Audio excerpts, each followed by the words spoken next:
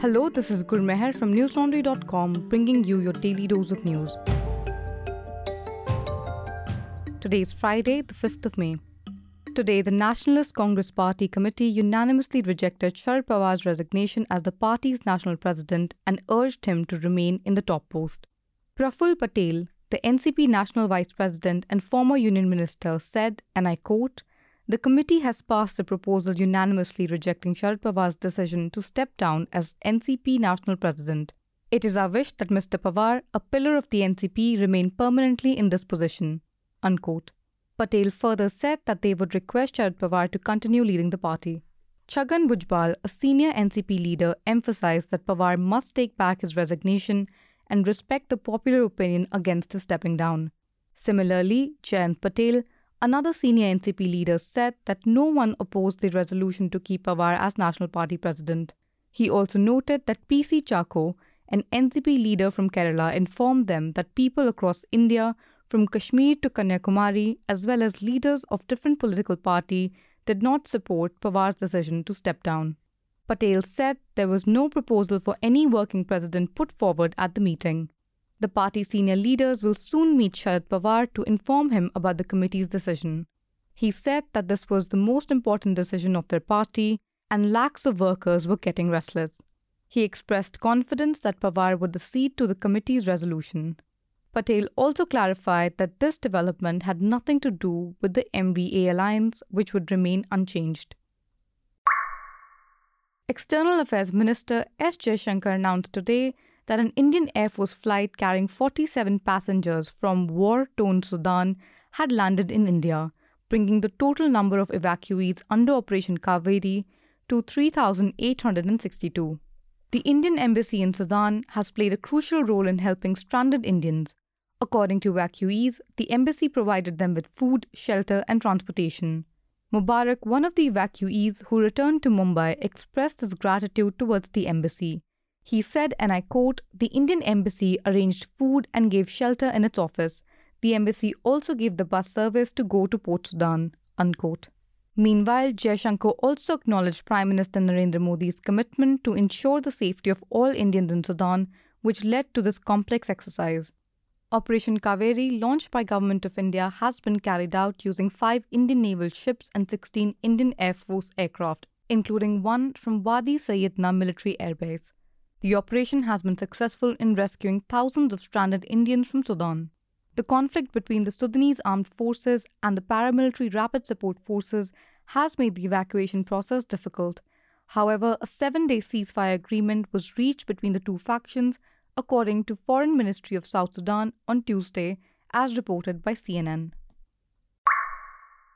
Listeners, the communities of Dhondipur and Mehanjpur are simmering with tension following the brutal daylight shooting of Atiq Ahmed and his brother Ashraf. The police's handling of the case in Prayagraj, Uttar Pradesh, has left a lingering feeling of unease. Against this backdrop, the centre has announced plans to implement new standard operating procedures for journalists. However, the effectiveness of these measures may be called into question, as only 2 states, Maharashtra and Chhattisgarh, currently have laws in place to protect journalists. To know more, read my colleague Tanishka's report titled "Atiq Murder as Centre Plans SOPs for Journalists, a Reality Check on 2 State Laws." We're able to bring you such reports and analysis only because you've got our back. Subscribe to newslaundry.com and pay to keep news free. Our subscription starts at only 300 rupees a month. On Friday, activists from the Nationalist Youth Congress and fraternity movement protested against the controversial film The Kerala Story in front of Shenoy's Theatre in Kochi.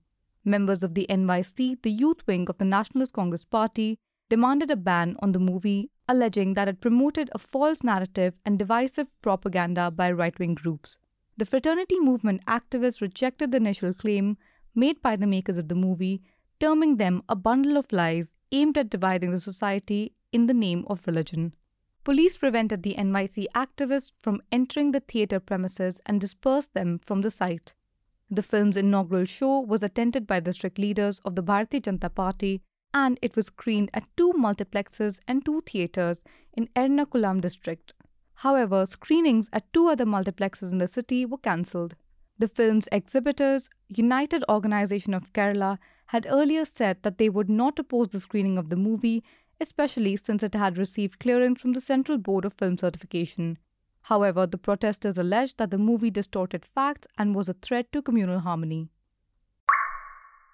Today, 2 soldiers were killed and 4 others were injured, including an army officer, during an ongoing anti-militancy operation in the Kandi forest of Rajouri sector in the Pir Panjal Valley. The operation was launched following specific information about the presence of terrorists in the forest. The injured soldiers have been evacuated to the command hospital in Udhampur for treatment. The army said that an explosive device was triggered when an army search team established contact with a group of hiding terrorists who were entrenched in a cave in the Kandi forests. The army believes that there is a likelihood of casualties in the terrorist group, but no bodies have been retrieved yet. Initial assessments suggest that 2 to 4 militants could be hiding in the area, and the operation is still in progress. Multiple Indian Army columns have been conducting intelligence-based operations to flush out the group of militants involved in the ambush of an army truck in Tota Gali area of Bhatta Dhuraiya in Jammu region on April 20th, which left 5 soldiers dead and another injured. Jammu and Kashmir has witnessed a sudden spurt in encounters in the past 3 days, with 4 militants dying in 2 separate gunfights. These developments come weeks ahead of the high-profile G20 meeting in Srinagar, where foreign delegates will participate in a working group meeting on tourism from May 22nd. The army has been conducting search operations in the hills since the April 20th attack in Rajouri, and over 100 locals have been questioned and scores detained to trace the attackers' tracks. The situation is being closely monitored, and internet services have been suspended in Rajouri as a security measure. The leader of the Russian private military contractor Wagner Group, Yevgeny Prigozhin, has threatened to withdraw his troops from the Ukrainian city of Bakhmut by Wednesday due to the shortage of ammunition. In a video posted on social media, Prigozhin walked among dead fighters' bodies, asking defense officials for more supplies. He blamed the decision to withdraw on Defense Minister Sergei Shoigu and Chief of General Staff Valery Gerasimov.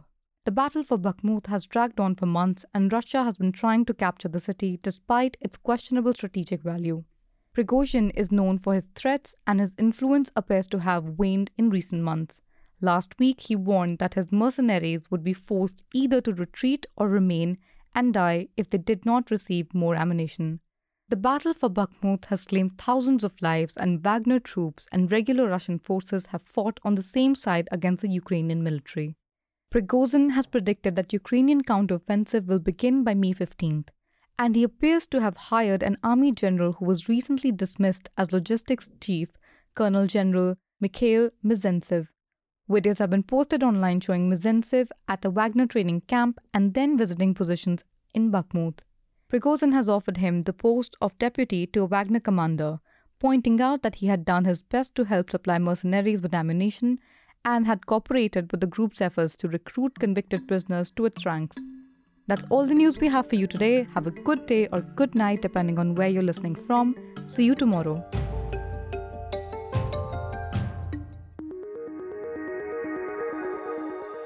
News Laundry is possible because of our paying subscribers. We don't run on corporate or government ads. You too can be part of changing the news model. Go to newslaundry.com/subscription. Be a part of the community that pays to keep news independent. For the smoothest News Laundry experience, download our app. Watch our shows, listen to our podcasts, read our reports. Stay informed. Pay for news, protect democracy, save the world.